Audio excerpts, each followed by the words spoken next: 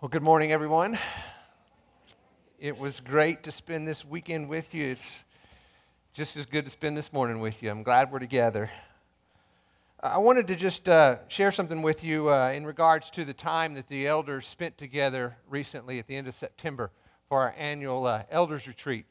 As we've talked about before, this is a time that we set aside each year where we really try to be prayerful and mindful about where God is at work within this church body and where He might be leading us as a church family.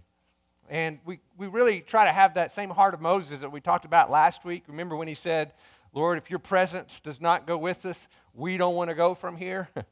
That's the same heart that we intend to have as we seek the Lord and where He may be leading us as a church family. Now, one of the things that we were encouraged by this year is we had a unique opportunity to really look forward to the things that God's doing within this church body, and we really weren't overwhelmed with any particular crisis that might be going on. And I say that to you because I want to thank you for that.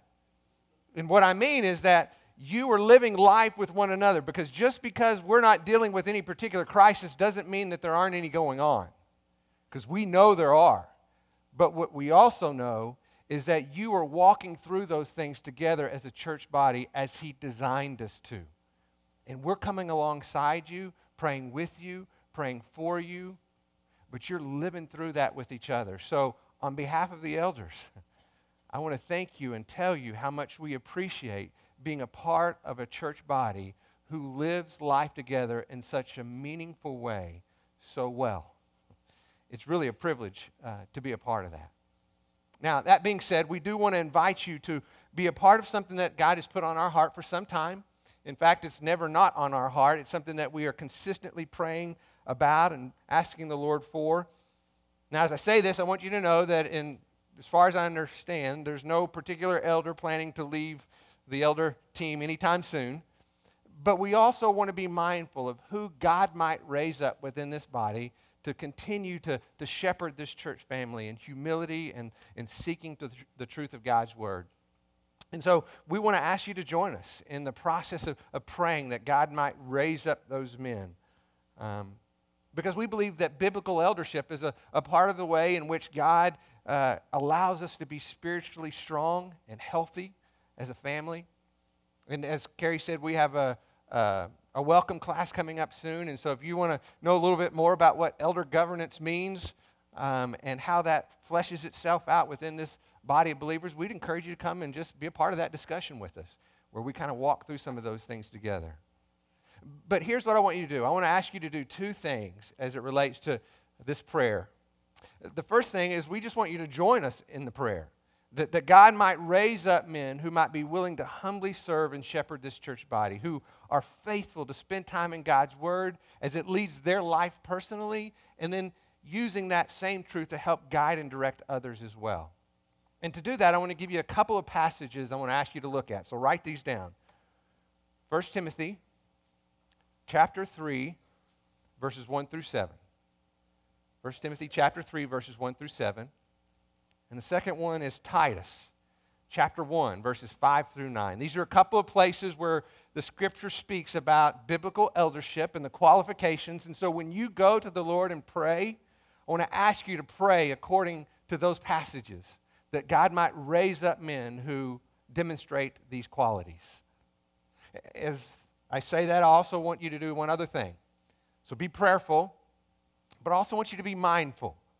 I want you to join with us in seeing what God does to raise up men who demonstrate this heart, who are in the process of shepherding people even now, who are faithful to look at God's Word and help people understand how that applies to their life even now.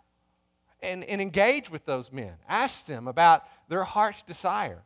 Because Paul actually tells Timothy one of the qualifications of an elder is a desire to serve the church family in that way. So see if that's what's on their heart. And let us know about men you see who demonstrate those qualities, whose heart is already at work shepherding this church family. And then let's just join together in praying that God would do His work within this body as He intends. Now, in saying that, I do want to remind us of something that Paul will actually speak to in our passage this morning. Even though God has designed His church to function in a certain way with certain roles and responsibilities, we need to understand that there is no difference in the value of the contribution that a person makes, whether they serve as an elder or a deacon or a single mom. God has knit us together as one body so that the contribution that each one of us makes is never independent of the valuable benefit of what someone else does. They are interconnected with one another, and God designed it that way. In fact, our faith has introduced us into the family of God, where we are joined together as one body. That's really the reason behind the Family Ministry Conference this weekend. That was the heart behind everything that we talked about and everything that we did together, to understand what it means to stand firm in one spirit, with one mind, striving together for the sake of the gospel, learning what it means to fill the earth with the family of God as He designed it to be from the moment of creation. And so, one of the things I want to encourage you in, if you weren't able to attend the Family Ministry Conference this weekend, we know people have different things that are going on. We're going to do our best to have that online for you and hopefully be able to do that soon. And if our plans work out, we even want to have it in a video format so you can actually see how it was presented live. We really want this message of what God speaks to in terms of what it means to be a family of God to really infiltrate the very culture and very being of who we are as a body of Christ. And so I want to encourage you and point you to that, and we'll continue to revisit that as we speak to it in the future. One of the reasons that we think that's important is because we're convinced that our own personal spiritual growth is deeply connected to how we love one another. In fact, when Paul speaks to us in our passage this morning, he's going to tell us that growing in Christ requires that we live in unity with one another. The one cannot exist without the other. It's that dependent. And so we want to unpack that together and see how that applies to us. And in God's sovereignty, it's going to fit perfectly with what we walk through this weekend. So let's go to the Lord in prayer. God, I want to just thank you for the good works that you prepared beforehand so that we can walk in them. We couldn't have planned and orchestrated the way things have matched up, no matter how good or creative we think we may be. This is a work of your hands, and it's an evidence of your love for this church body, a people called by your name to carry out your purposes as we love one another and share a faith and a common ground in our love for you. So as we look at that idea in this passage this morning, would you just guide our hearts and open our eyes to bring it to life in each and every one of us? We pray this in your name. Amen. So if you would, turn to 1 Corinthians chapter 3, verse 1. We're going to pick up right where we left off last time. And so chapter 3, verse 1. If you will, begin reading with me.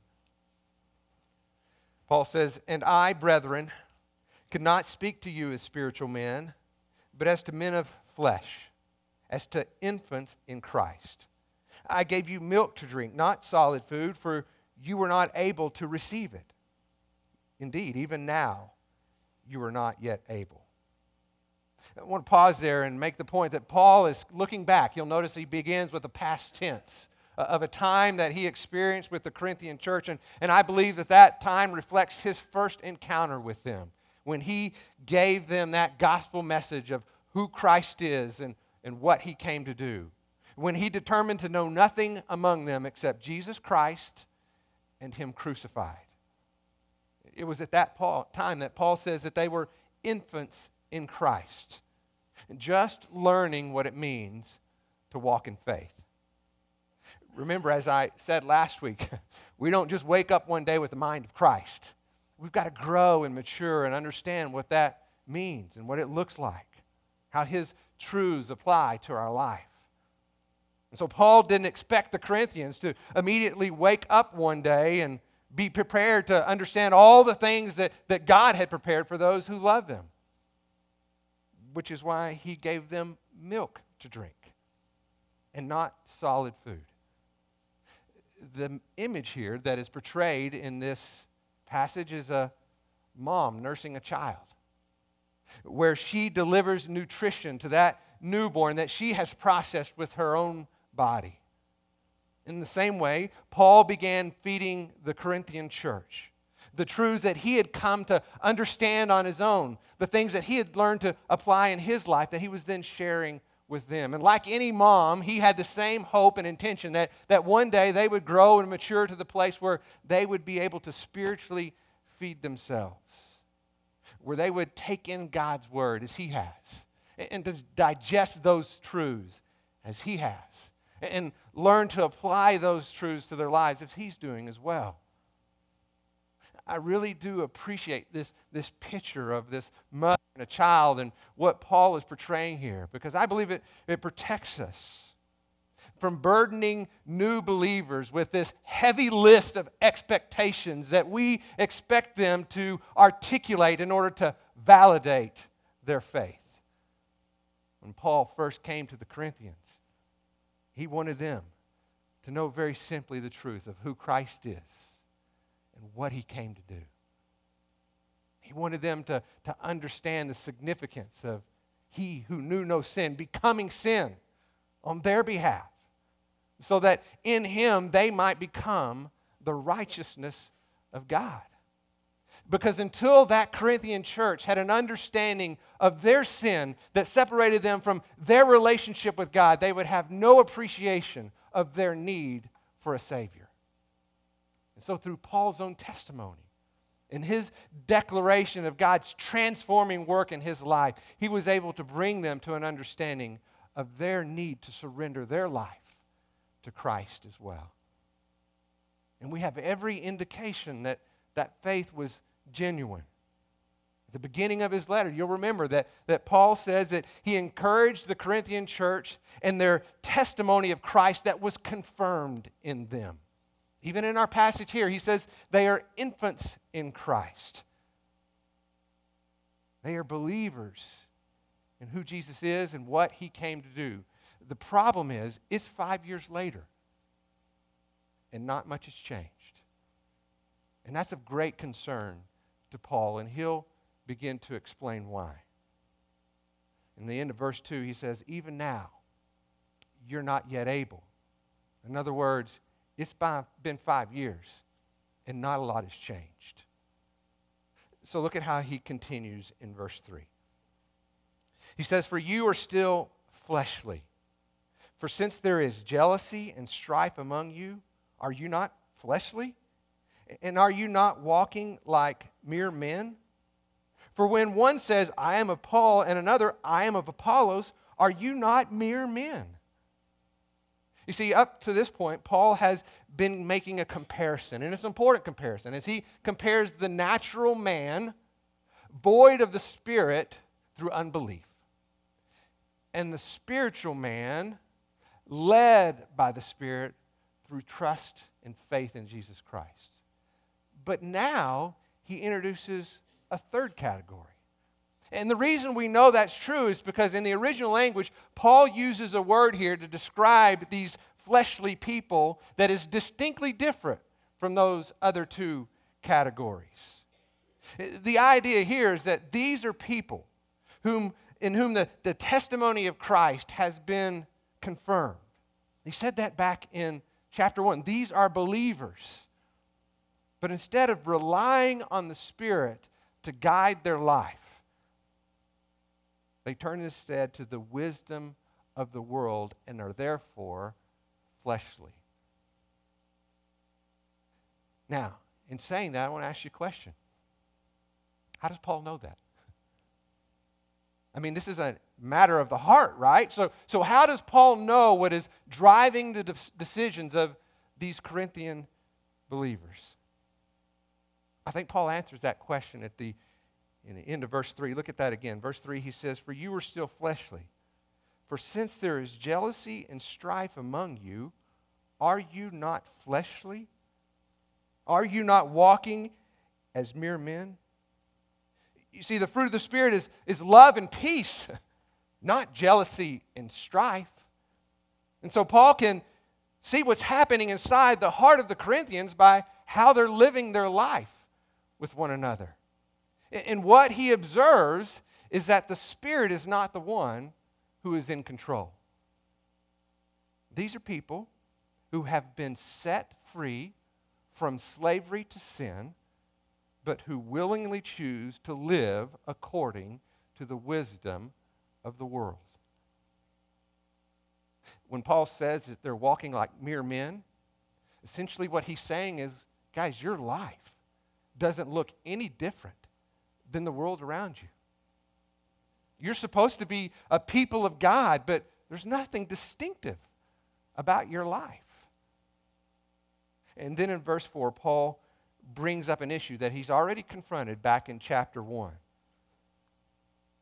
He says, "For when one says, I am of Paul, and another, I am of Apollos, are you not mere men?" Now I want to connect what Paul just said to how he began this passage. He says, look, it's very normal, even expected, for somebody who's new in their faith to rely on a mother's milk, to attach themselves to someone who is helping them understand what it means to walk in faith. But it's been 5 years, and they're still at a place where they have not developed the ability to feed themselves. And that's not right. Instead, they continue to have an unhealthy reliance on certain teachers that they see giving credibility to their faith. It's this loyalty to certain people that has given an evidence of the immaturity of where they are in their walk with Christ. Their growth is stunted because they're putting their dependence on people and not on God.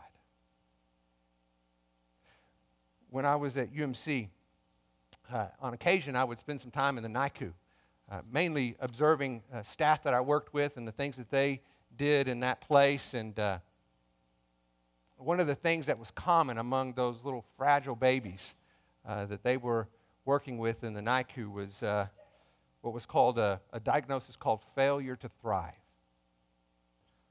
It was a very dangerous condition, usually caused by something that was not allowing that little infant to bring in nourishment, to grow and develop as you would expect them to. It could be a cleft palate.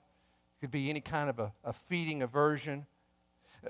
But the diagnosis was given to a baby when the rate of their weight gain was significantly less than other children in the same age and gender. I think Paul is looking at the Corinthian church and applying the very same diagnosis. They have failure to thrive. The Corinthians were suffering from a disease caused by their inability to take in nourishment, spiritual truth from spiritual food.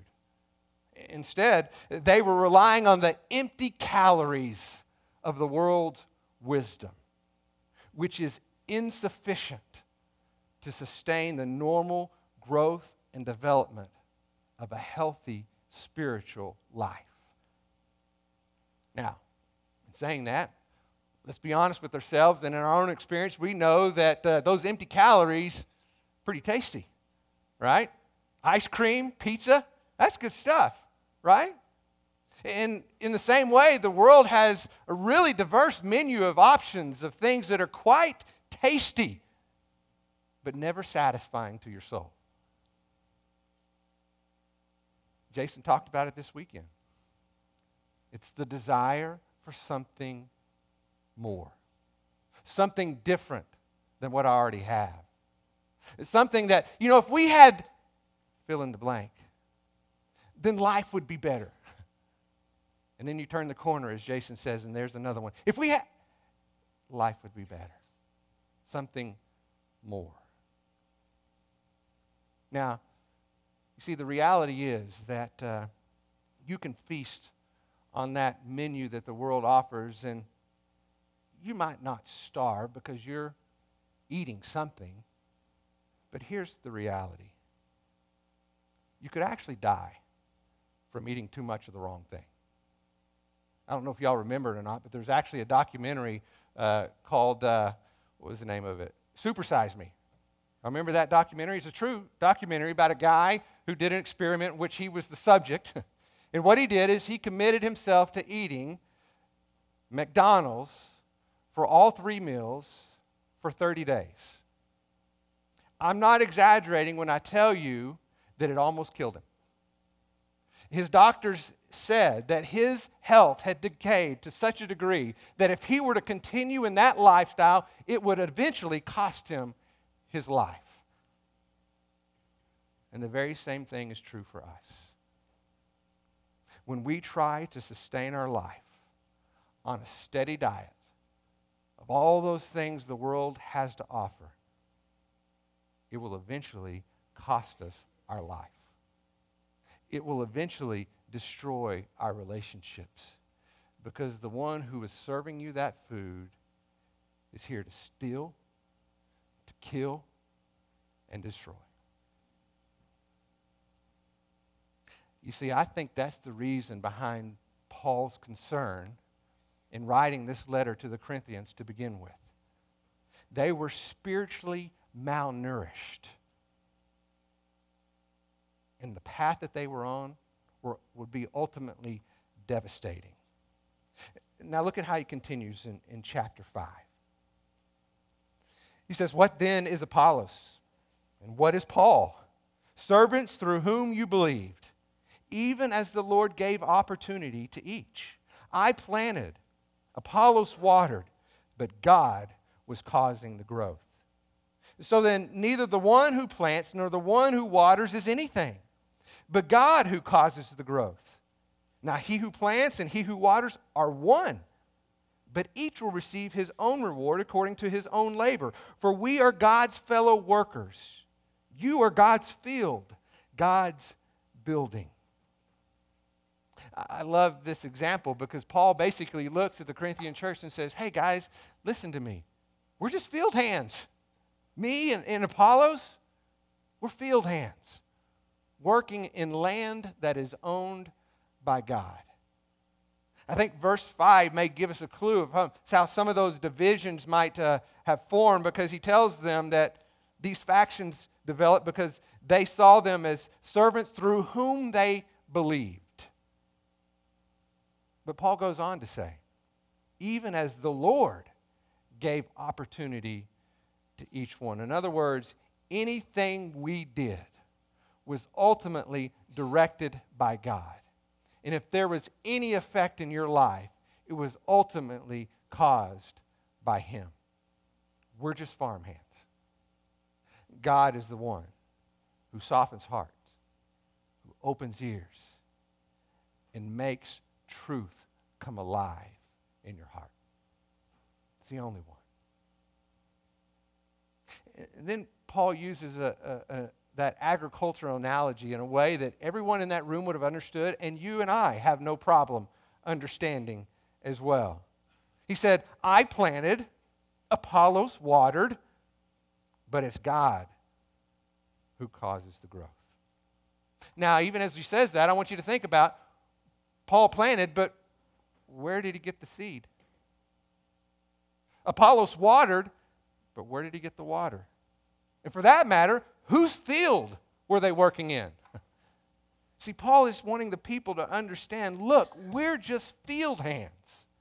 And everything we plant is a seed of truth given to us by God, nourished by water provided by the spring of life, in a field that is ultimately His own creation.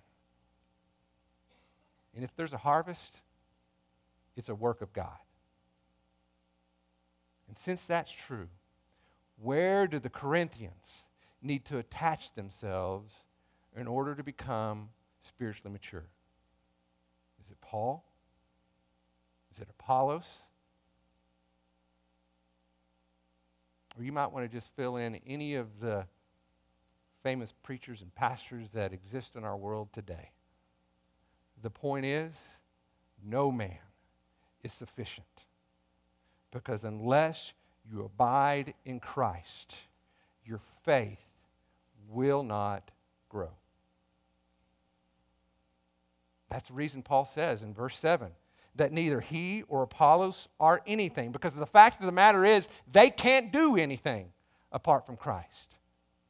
He's the only one who can make the truth come alive in someone's heart. Now, even as I say that, I think of all the times that I leave this place on Sunday morning and I get home. My sweet, patient wife, I tell her, I say, I don't know, does what I do really make a difference?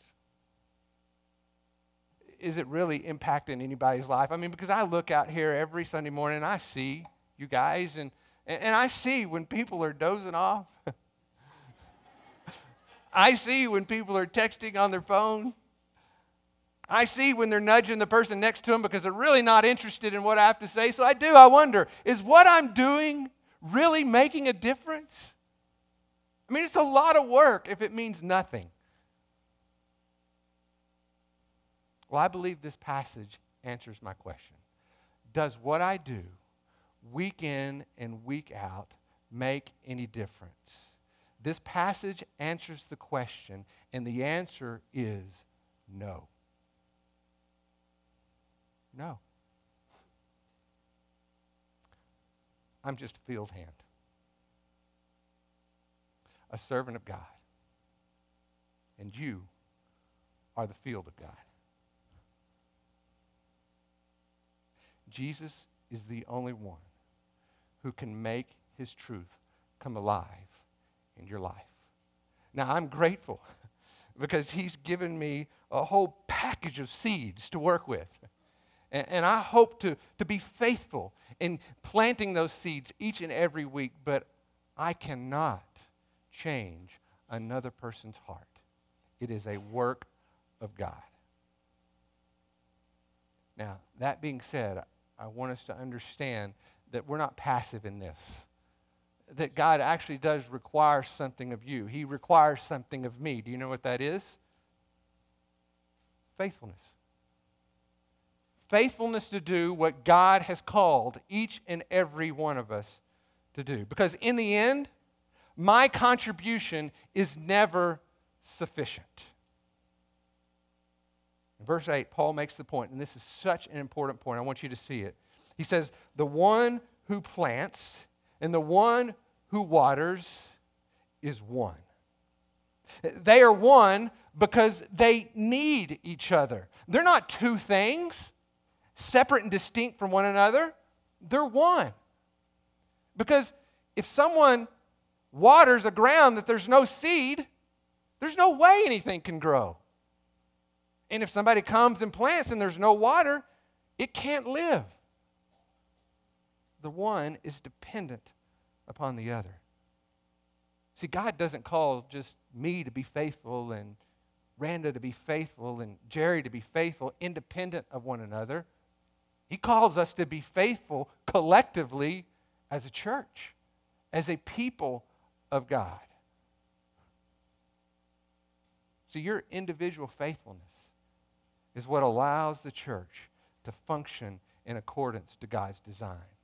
Your individual faithfulness is how the manifold wisdom of God is displayed by the church. And it's through that faithfulness that the Scripture says we find our reward.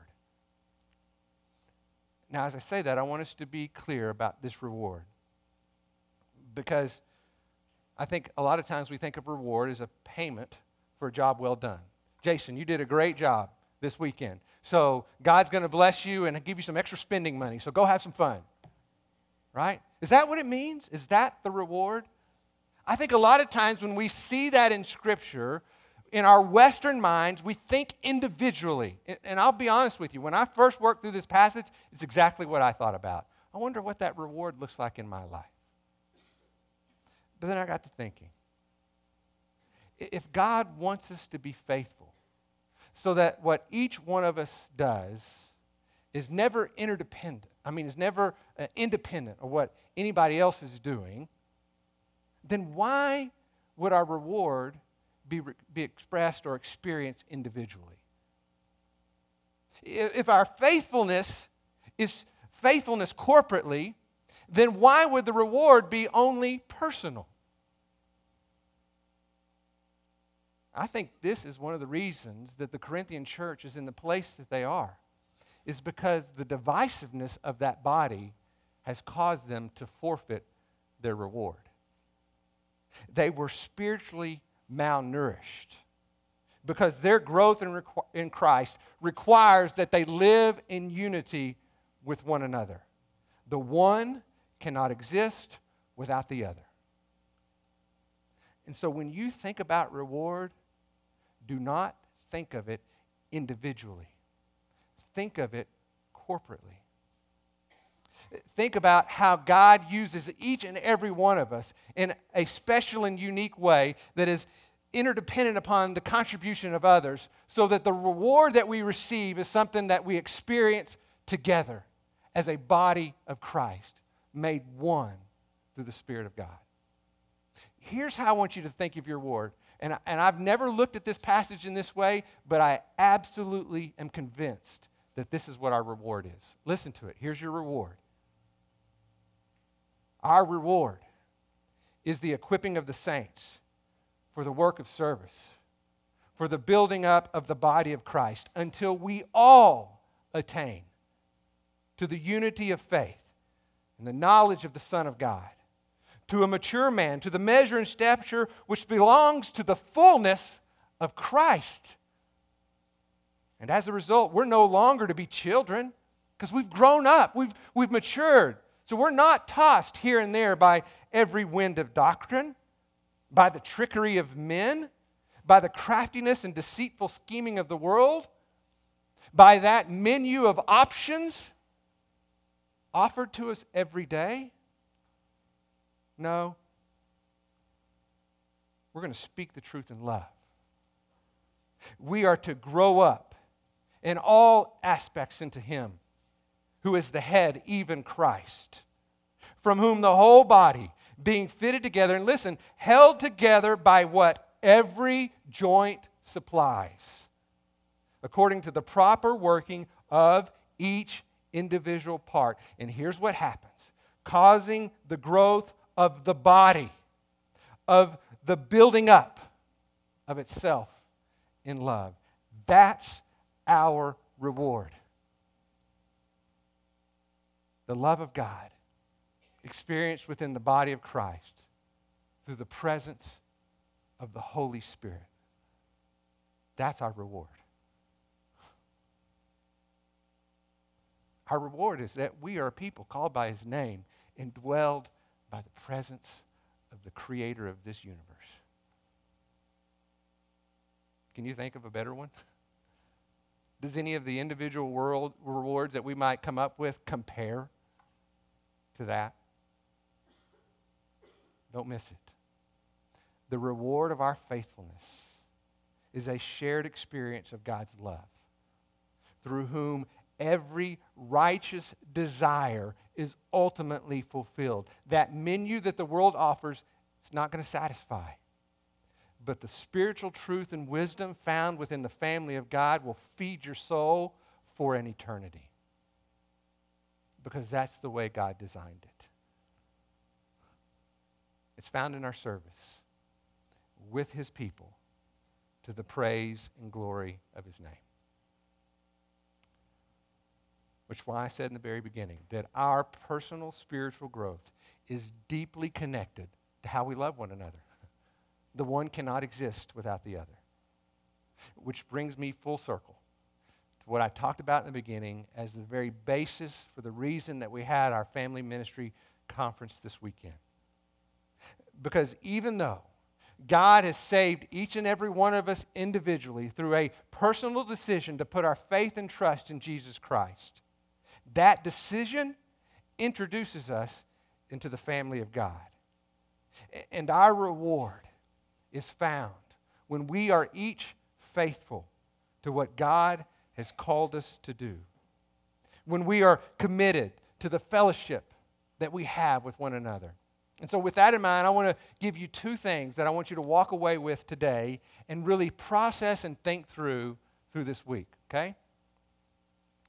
The first one is this. I want you to examine your diet. I want you to examine your diet. Not what you're eating with your mouth, but what you're consuming with your mind. Because what fills your mind is what nourishes your heart. So what are you feeding your mind? Is it the empty calories of what the world has to offer? Is that menu of options of things that promise to give you pleasure and satisfaction that are always leaving you empty? Is that what you're feeding your mind with? Or are you feeding your mind with the truth of God, from the Word of God? There was a quote that I read this last week that really struck me. I shared it with Graham. It said, the most important decision that you and I make every day is what we decide to feed our mind. It's the most important decision that we make every day. And let me just add here, specifically for our church body. I know you well enough and I respect you well enough to know that most every one of you have enough knowledge of this book to feed you for a lifetime. So I'm not telling you to go out there and learn something new. What I'm asking you to do is to take something that you already know to be true and learn how to apply it more faithfully to your life. See, the issue is not learning something new. It's taking what we already know to be true and being faithful to apply it to our life. So think about that. What are you feeding your mind?